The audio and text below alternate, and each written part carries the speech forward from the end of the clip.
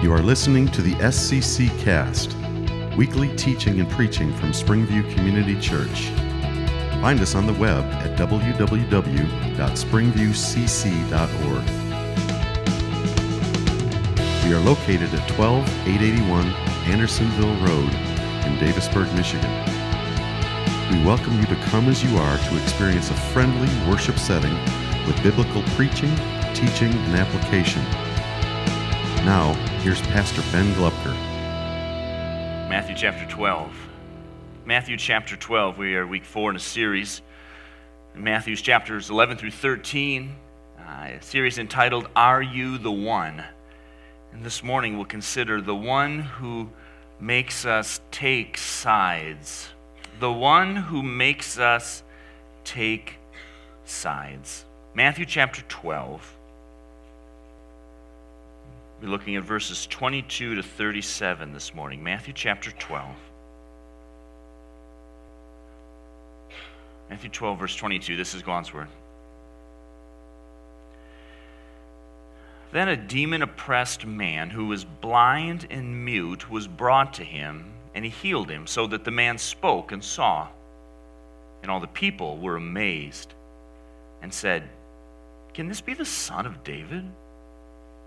But when the Pharisees heard it, they said, It's only by Beelzebul, the prince of demons, that this man casts out demons. Well, knowing their thoughts, he said to them, Every kingdom divided against itself is laid waste, and no city or house divided against itself will stand. And if Satan casts out Satan, he's divided against himself. How then will his kingdom stand? And if I cast out demons by Beelzebul, by whom do your sons cast them out? Therefore they'll be your judges. But if it's by the Spirit of God that I cast out demons, well then the kingdom of God has come upon you. Or how can someone enter a strong man's house and plunder his goods unless he first binds the strong man? Well then indeed he may plunder his house. Whoever's not with me is against me, and whoever does not gather with me scatters. Therefore I tell you, every sin and blasphemy will be forgiven people, but the blasphemy against the Spirit will not be forgiven. And whoever speaks a word against the Son of Man will be forgiven, but whoever speaks against the Holy Spirit will not be forgiven, either in this age or the age to come. Either make the tree good and its fruit good, or make the tree bad and its fruit bad, for the tree is known by its fruit.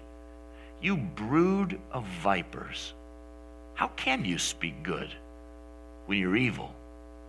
For out of the abundance of the heart, the mouth speaks. The good person out of his good treasure brings forth good, and the evil person out of his evil treasure brings forth evil.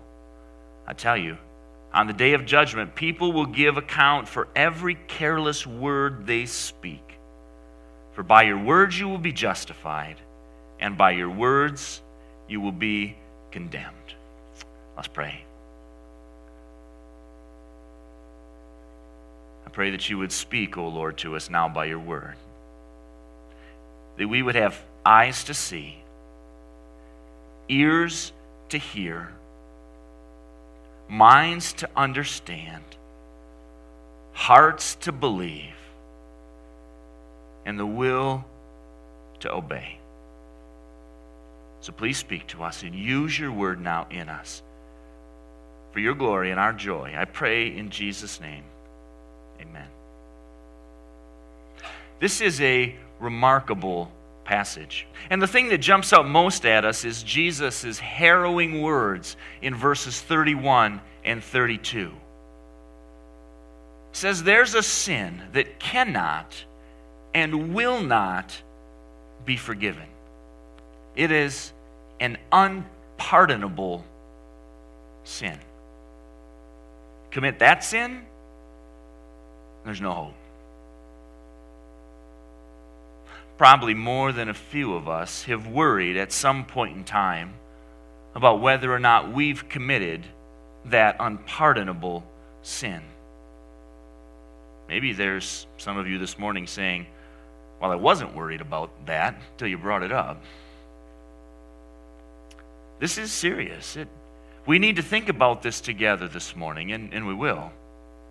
But the unpardonable sin isn't actually the main point of this passage. At least it's not the main concern that we should have, or that we should take with us as we leave this morning. You know, the main point isn't, well, whatever else you do, don't commit the unpardonable sin. I mean, don't, but it's actually something much more subtle that we need to focus on here. Look back at your Bible. These two paragraphs, the one that starts in verse 22 and the one that starts in verse 33, really should go together. My Bible, the ESV, right before verse 33, creates a new topic. It says a tree known by its fruit, but they really should go together. If you have the NIV, they get this right. They put these two together. Each of these sections closes with a summary conclusion. Look at verse 31. It says, "Therefore I tell you," and then he makes his point. Look also, though, at verse 36. "I tell you," and he makes his point. In each of these sections here, the point has to do with speaking. It has to do with words. So back in verse 31, he says, "I tell you, every sin in blasphemy," and blasphemy is a sin of speech. It's a sin of words. That's why in verse 32 it'll talk about speaking a word against the Son of Man or speaking a word against the Holy Spirit. It's a sin of speech and of words. And we look at the next section in verse 37, or verse 36. "I tell you, on the day of judgment, people will give account for every careless word that they speak. For by your words you'll be justified, or your words you'll be condemned." This section is about words. The concern is for things that we would say. And we see at the very end of it, verse 36, "I tell you, on the day of judgment." There is a day of judgment coming. It is certain. I don't know when that date is, but God does. And the date is coming. There will be a judge. God himself will be the judge, and we will stand before him, it says. And he says it is on the basis of your words that the verdict will be rendered. It's as though we're sitting in a courtroom and God is standing there as judge, and we're before him, and God calls into the witness stand our words and says, "Here's Ben's words. What do we need to know about Ben?" And my words will be a very reliable witness. You don't get to rely on a prepared statement. It's not like a lawyer in a courtroom with his prepared opening address or concluding remarks. It's not like a politician who never strays from his talking points and says, "I'm only going to say these, focus group tested things." You can't rely on a prepared statement. It says, every careless word you'll give an account for. The words that come out when we're not watching too closely or trying too carefully. The words that come out just because they're in there. The words of which we might sometimes want to say, "Oh, I didn't mean to say that." You give an account for every careless word. This is a passage about our words and what our words tell us. Well, let's see what it is. Let's see how Jesus gets us there. Back in verse 22, Jesus performs a miracle. A man is demon oppressed, and he's blind and mute. And it's going to become clear that the way Jesus heals him is casting out the demon. The demon is causing his blindness and his muteness. The demon is physically harming him, which is no surprise. That's what Satan and his demons are out to do. They're out to harm. But Jesus isn't real concerned, and Matthew, as he writes this, isn't concerned so much about the healing. He doesn't build it up into a big story. He doesn't tell it with dramatic effect. He just says, there was a demon-oppressed man. He couldn't see, he couldn't talk, and Jesus healed him. And then it's the reaction to it that Matthew's concerned about. There are two. The first one is the people it says in verse 23, all the people were amazed. And they said, could this be the son of David? Now, the son of David language is loaded. In other words, the son of David, what they're asking is, could this be the one? Could this be the descendant of David? You know, David is promised in the Davidic covenant back in 2 Samuel 7, you will always have a king to sit on the throne. And in some of the apocryphal literature that isn't actually in the Bible but was important to Jews in Jesus' day, it talks about, in a book called the Psalms of Solomon, that a son of David will come and restore Israel. And so that son of David language is concerned about the one who's going to come, restore the fortunes of God's people, rule over them, and care for them forever. And they see these miracles, and they say, could this be the son of David? That's the right question to be asking. What they're really saying is here, could this be the Messiah? The evidence points in that direction. Just back in the last chapter, in chapter 11, you remember at the beginning, John the Baptist sends his disciples to Jesus and says, hey, are you the one? And Jesus says, well, look what, tell John, the lame are healed, the blind can see, the deaf can hear. He just, look at the evidence. Look at all the evidence that I'm the one. It requires supernatural power to cast out demons. And Jesus is doing it regularly all the time. So the response of the people here is logical. It's the right question to be asking. Could this Jesus be the one we're waiting for? That's the first response. But there's also the Pharisees. They see the same miracles. They're smart people. They could draw the same conclusions. They're smart, but they're stubborn. So they settle on an illogical response. Kids do this too, right? When they're stubborn. We had an episode just this week. 2 kids come up. They're all upset. They did this, they did that. They took my special bag and jabbed a pin right in it, made a hole in it. Why did you do that? I don't know. Well, are you doing that just to make her angry? No, I'm not. Why would you jab a pin through her bag? It's just something I wanted to do. I don't believe you. Kids get stubborn and illogical like that. I just wanted to do it. That's kind of like what these Pharisees do here. Look at verse 24. When the Pharisees heard it, about these miracles, they say, it's only by Beelzebul, the prince of demons. In other words, Satan himself. It's only by Satan himself that this man casts out demons. It takes supernatural power to cast out supernatural beings like demons. And the Pharisees are stubborn. They refuse to acknowledge that it could be God's power doing this. So they find themselves forced to take the only other option. Well, it must be Satan's power that this man is doing this with. That's a serious charge. It's an ugly charge. They're saying, Jesus, this guy's a minister of the devil. He's an agent of the evil one. He's not the son of David, God's Messiah. He's the son of Satan, the spawn of the evil one. And Jesus says, that's the dumbest thing I've ever heard. Well, not literally, but I mean essentially. Look at verse 25. He says, knowing their thoughts, he said to them, every kingdom divided against itself is laid waste. No city or house divided against itself will stand. If Satan casts out Satan, he's divided against himself. How then will his kingdom stand? See, in other words, you would have us believe, Pharisees, that Satan's strategy for promoting his kingdom and defeating God's kingdom is to thwart the work of his own demons. That's your suggestion? That's what you think he's doing here? That don't make any sense. Make any sense at all. But they've been pushed into this spot, the Pharisees have. And they're stubborn enough and they're hard-hearted enough to try to hold that ground. It's a terrible argument, but it's the only one they've got.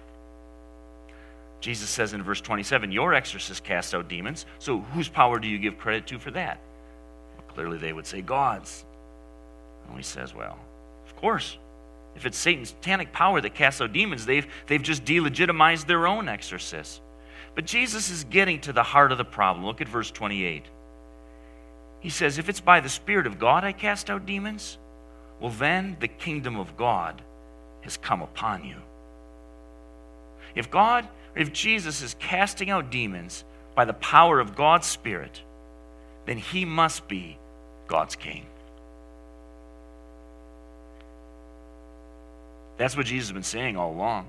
Right from the start, his message is repent, for the kingdom of heaven is at hand. The kingdom of heaven is near. Why? Because Jesus, God's king, is here.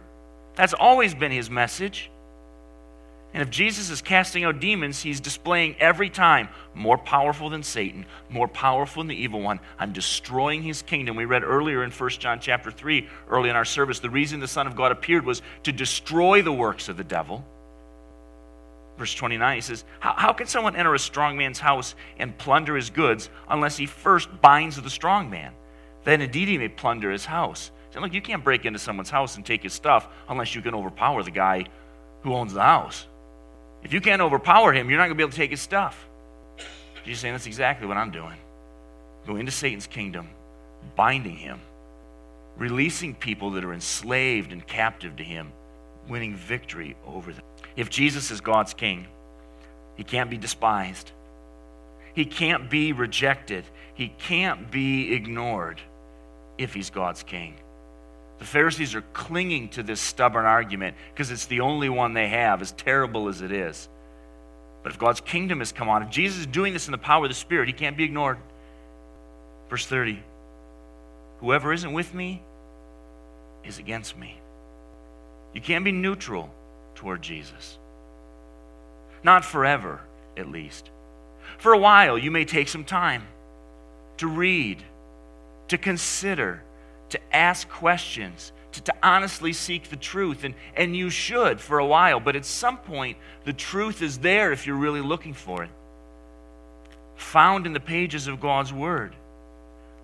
Eventually, if you're truly seeking, you'll know enough. Not everything. No one ever knows everything, but you'll know enough.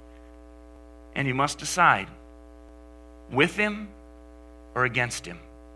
You can't sit on the fence forever. You're with him or against him.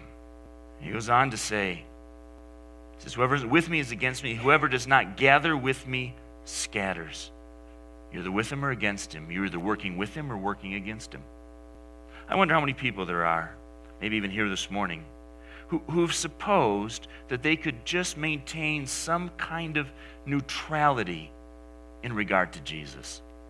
Just keeping a safe distance. They'd say, I'm not hostile toward him. I'm not opposed. I certainly wouldn't slander him like the Pharisees are doing here. I'm just going to keep a safe distance. I admire him.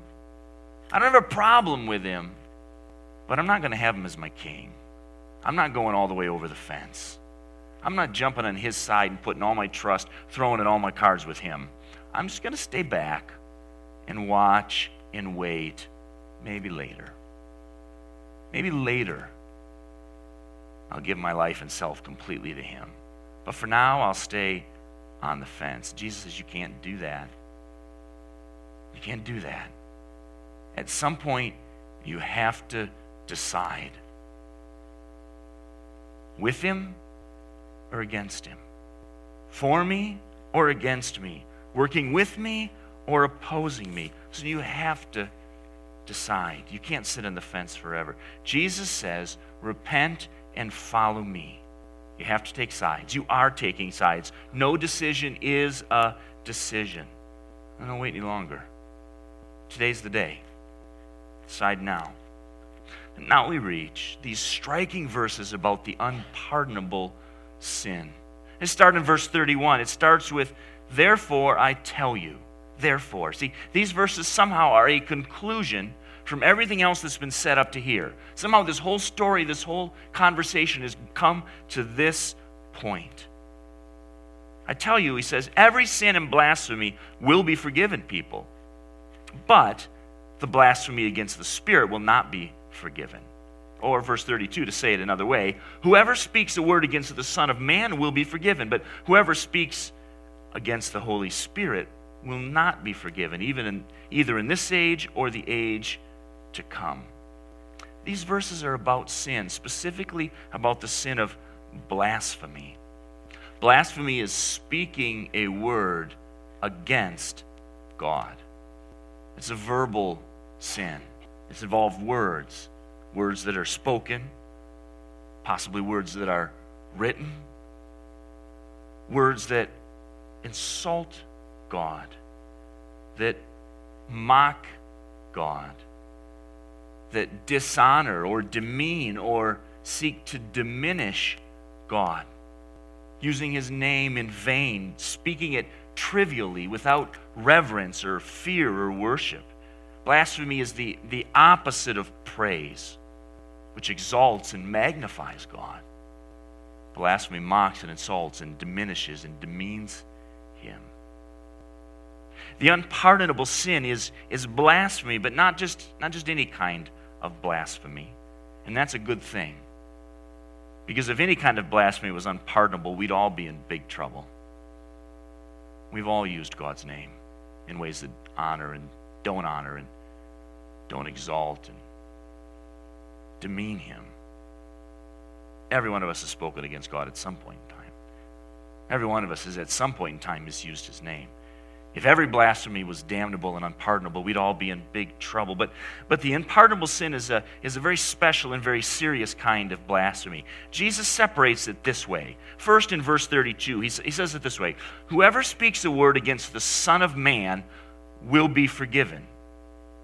See, people have and do speak against Jesus, the Son of Man. Ever since the day he came to earth, and passages like we see right here, up to the present, people speak against the Son of Man. Jesus says this can be forgiven. He doesn't say it's not a big deal. He doesn't say it's okay. He just says it can be forgiven. Well, think about it. Even those who crucified Jesus, who took this innocent man and called for his life out of jealousy or fear or anger or whatever it was. Remember what Jesus hanging on the cross says? Luke chapter 23. He says, Father, forgive them. They don't know what they're doing. He says, Father, forgive them. They've crucified Jesus, the Son of Man. And he says, Father, forgive them. They don't know what they're doing. They act, even in their malice and ignorance. But they can be forgiven if they repent and turn to Jesus in faith. Acts chapter 3, the apostles are preaching in the temple, and they say to the people, the Jews there listening, he says, hey, look, you crucified God's Messiah, but he says, I know you did this in ignorance, as did your rulers. It was malicious, it was hateful, it was wrong. He says, but you didn't understand. I know you didn't get it. I know you didn't understand. You can be forgiven if you turn to Jesus. Many of those people did. Or think about the Apostle Paul. Paul was, as you know, very hostile toward Jesus and his church, seeking to destroy it. Listen to what he says talking about those days later in 1 Timothy chapter 1. He says, I thank him who's given me strength, Christ Jesus our Lord, because he judged me faithful, appointing me to his service, though formerly I was a blasphemer.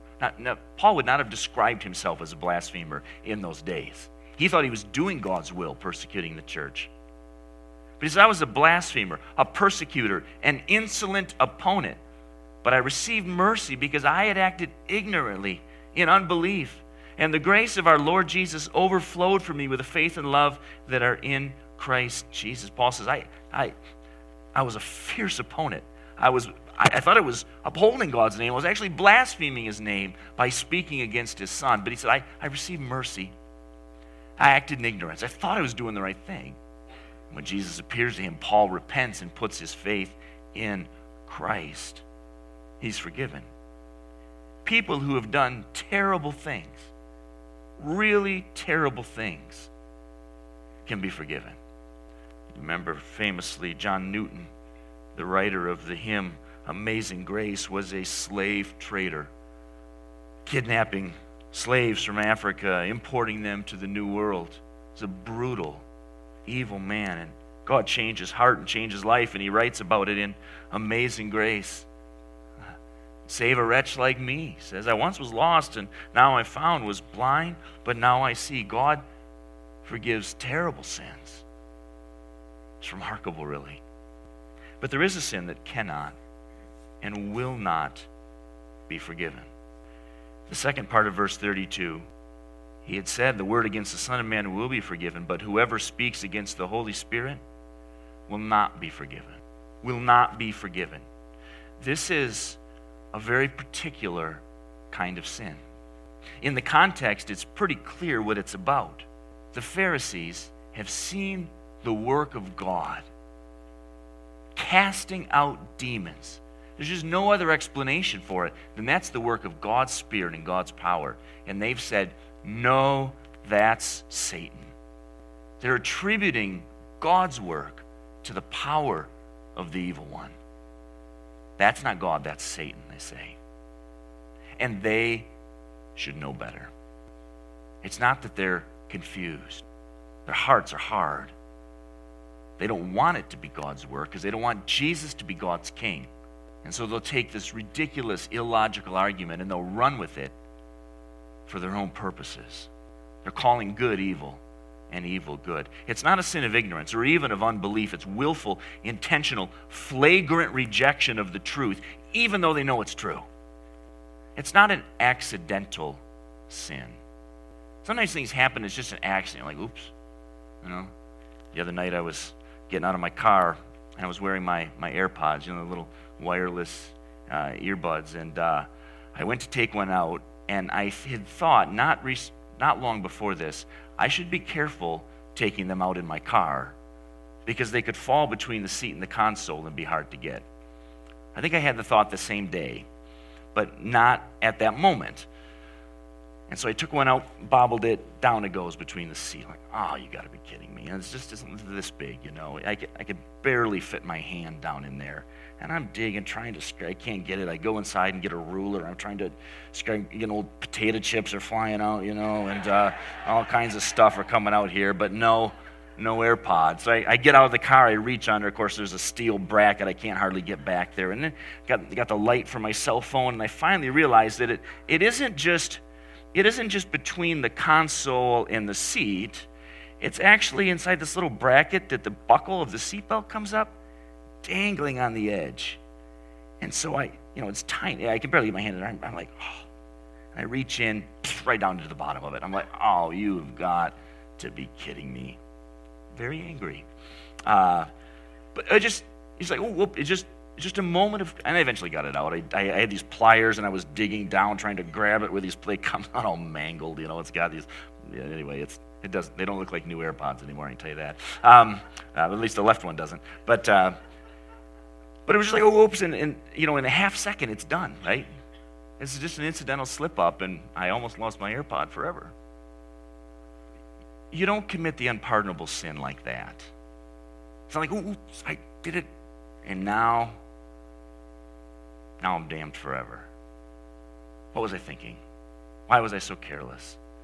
That's not how the unpardonable sin works. It's intentional. It's a willful refusal to acknowledge God's work in Christ. You see the evidence. You read the story. You see what he's done, and you say, no, no, no. It's not committed by people with weak faith. It's not even committed often by those who are caught up in unbelief. It's committed by hostile people who say, I don't care if he's God, I don't want him. True Christians don't commit the unpardonable sin. They can't. I mean, humanly speaking, they could, but they can't. They won't. God won't let them. He holds them in his hand. He won't let them do that. If you're not a Christian, but you're worried about committing the unpardonable sin, you probably haven't committed it either, if you care. If you're still investigating the claims of Jesus and considering the truth and message of the gospel, you haven't committed the unpardonable sin. And I don't really think the Pharisees here in Matthew 12 have committed it either. At least not yet. They don't know. Some of these, maybe even some of these same Pharisees who will be there in Jerusalem calling for Jesus to be crucified not too long after this. They'll be among the people that Jesus says, Father, forgive them. They don't know what they're doing. They don't know yet at this point about Jesus, his death, and his resurrections to come. They don't know about that great vindication of God, of Jesus by God the Father. They're still lost in their ignorance. They're hostile and they're stubborn, but they don't know. That doesn't mean they're innocent, but it's not too late for them to be forgiven if they turn to Jesus. What Jesus is saying to them here is about the unpardonable sin is, watch out, you're getting close. You're getting close. You're towing up to the line. You're on the edge of the precipice. You're right up against it. Watch out. It's not that they need more evidence. It's not that they can't understand. Their hearts are hard. I don't care what the evidence says. I don't care what the crowds are saying. I don't want this guy to be God's king. I'll call him Satan if I have to. So what's the take home here for us or for the Pharisees? What are we supposed to get from them? Don't commit the unpardonable sin. Well, yeah, don't. Don't commit the unpardonable sin. Don't willfully and hostilely and hard-heartedly speak against Jesus, blaspheme him, even though you know the truth. Don't do that. But the take home is more subtle than that. It's more subtle. It's very unlikely that any of us here this week or any week will commit the unpardonable sin. That doesn't mean there's nothing here for us. It doesn't mean there's nothing here to examine. Some of us are sitting on the fence. I'm not hostile to Jesus, but I'm not in with him either. I haven't really repented and given my heart and life to him. I'm still going my own way. Jesus may be God's king, but I'm my king. I'll call my shots. Jesus says, you can't do that. You're with me or against me. You got to take sides. But there's more here yet than just that. Look at verse 33. He says, this is continuing the same conversation. He says, either make the tree good and its fruit good, or make the tree bad and its fruit bad, for the tree's known by its fruit. You brood of vipers, speaking almost certainly to the Pharisees, how can you speak good when you are evil? He says, look, you're evil. So the words coming out of you are going to be evil too. Good trees produce good fruit.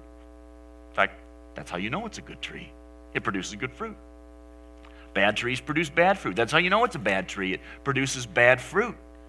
And he says to the Pharisees, look, you how could you speak good when what's in your heart is evil? They don't think so. They don't think their hearts are full of it. But there's a way to tell by what comes out of their mouth. The words that they say. Continuing in verse 34, he says, out of the abundance of the heart, the mouth speaks. You know, that's how you and I tell what's going on in our hearts too. What's going on in my heart? What's really there? What kind of words are coming out of your mouth? Well, if I stop and think and take my time and I'm careful in the company of other people, well, good words will come out of my mouth. Well, sure they will. What are the careless words, the unthought out, the unplanned words that just come out of your mouth? And see, there's a window into what's going on in your heart. See, words, we know that words are powerful. Amazing things have been done by words. I was listening to a discussion recently about World War II, talking about the ways in which Churchill in Great Britain and Hitler in Germany were mobilizing a people and mobilizing a war effort by their words. Their rhetoric, their talk, their language. The famous line about Churchill, how he mobilized the English language against the Nazis, right? Words are remarkably powerful. Words can drive the entire world to war. On the flip side, words have great potential. Words can do remarkable things. Think about the last time someone said something nice to or about you. Something that built you up and encouraged you. Probably you remember that. In fact, I bet you remember things from a long time ago. Encouraging, uplifting words that maybe were spoken to you when you were a kid. But we grab those and we hang on to them. Words have enormous potential. Other people's words in our lives, but of course, the potential of our words in the lives of the people around us, our friends, our fellow church members, our families, our kids, our spouses. Words have power and words have potential, but what we see here is that words are also a portal. They're a window. What's going on in here? How do I know? Here's one way to know. What kind of words are coming out of your mouth? Angry words? Again with kids, when our kids get angry and yell, right? It's always something somebody else did, right? They make me so angry. No, angry words are coming out because anger's in here. Selfish words are coming out because selfishness is here. Coarse, vulgar words are coming out because vulgarity is here. Words are a portal. They'll tell you the truth. Not your carefully prepared words. Most of us are wise enough and careful enough that when we're around the right people, we say the right words. No, it's the words that come out when we're frustrated or angry or sad or tired or not being careful. They become a portal, a window into our hearts. What's really going on there? I've been challenged by this week. There are words that I say that I wouldn't want everybody to hear. Wouldn't want you to hear the angry words that can come out of my mouth when some child can't stay in bed. It's infuriating. They make me so... No, they don't make me angry. The anger's here. And it comes out in the circumstances of life. Words are a portal. We can examine our hearts by examining our words. This passage is about words. It's about Jesus and how we relate to Him and understand Him. It warns us against this unpardonable sin. Words that insult and mock and demean and diminish God. Probably you're not going to do that this week. But you'll get angry this week. You'll speak angrily to somebody. Yeah. You'll say words that you wouldn't want anyone else to hear when you're frustrated and upset. You may not tell the truth. Our words reveal what's going on in our hearts. Jesus is God's King. His Spirit God's Spirit empowers Jesus to cast out demons, vindicates that He's God's King, that we should submit to Him with our lives, with our hearts, with our words. There isn't a person in here this week. There isn't a person in here who doesn't need God to impact and change some of their words. But the issue is not just self-control, it's in the heart. We need God working in our hearts so that our words will be pure, peaceful, agreeable, edifying, encouraging, motivating, loving, honoring to God. Let me give you just a second. I'm going to pray in just a moment. Let me encourage you to bow your heads right now and just take a minute and ask God, where do my words need to change? Where does my heart, what's going on in my heart that leads me to speak words like this? And let me give you just a minute to ask God to work on that this week in your heart and life. Father, I pray that you are a gracious and merciful God.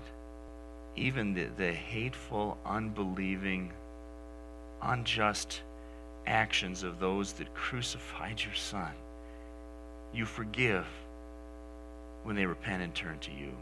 Father, I'm thankful that there's just no sin we might commit that you won't forgive if we come to you in humility and repentance and faith. And Father, if there's anyone here this morning who's sitting on the fence and needs to commit to you today, I pray right now they would acknowledge their sinfulness before you and say, God, I want to trust in Jesus. I want to submit to Him as Lord and Savior. Give my entire life and heart to Him. I pray they'd do that right now and never look back. I pray for all of us this morning. All of us have hearts that are reflected in our words that need to grow and improve and change and become more pleasing and honoring to you. Father, I pray as we've taken just a moment now to think about those areas you want to work in our words, I pray you would do that graciously for us this week. I pray that you do that graciously for the people who will hear our words. Father, it's not just you that hears our words. A tree is known by its fruit. The people in our lives, they hear us too. We want to be known as people with hearts that are full of all those fruits of the Spirit: love and joy, peace, patience, gentleness. All of those, we want our speech to reflect that work of your Spirit in our hearts. Father, I pray you'd do that you'd work that in us, in our hearts, in our family, in our church, for your glory. I pray in Jesus' name.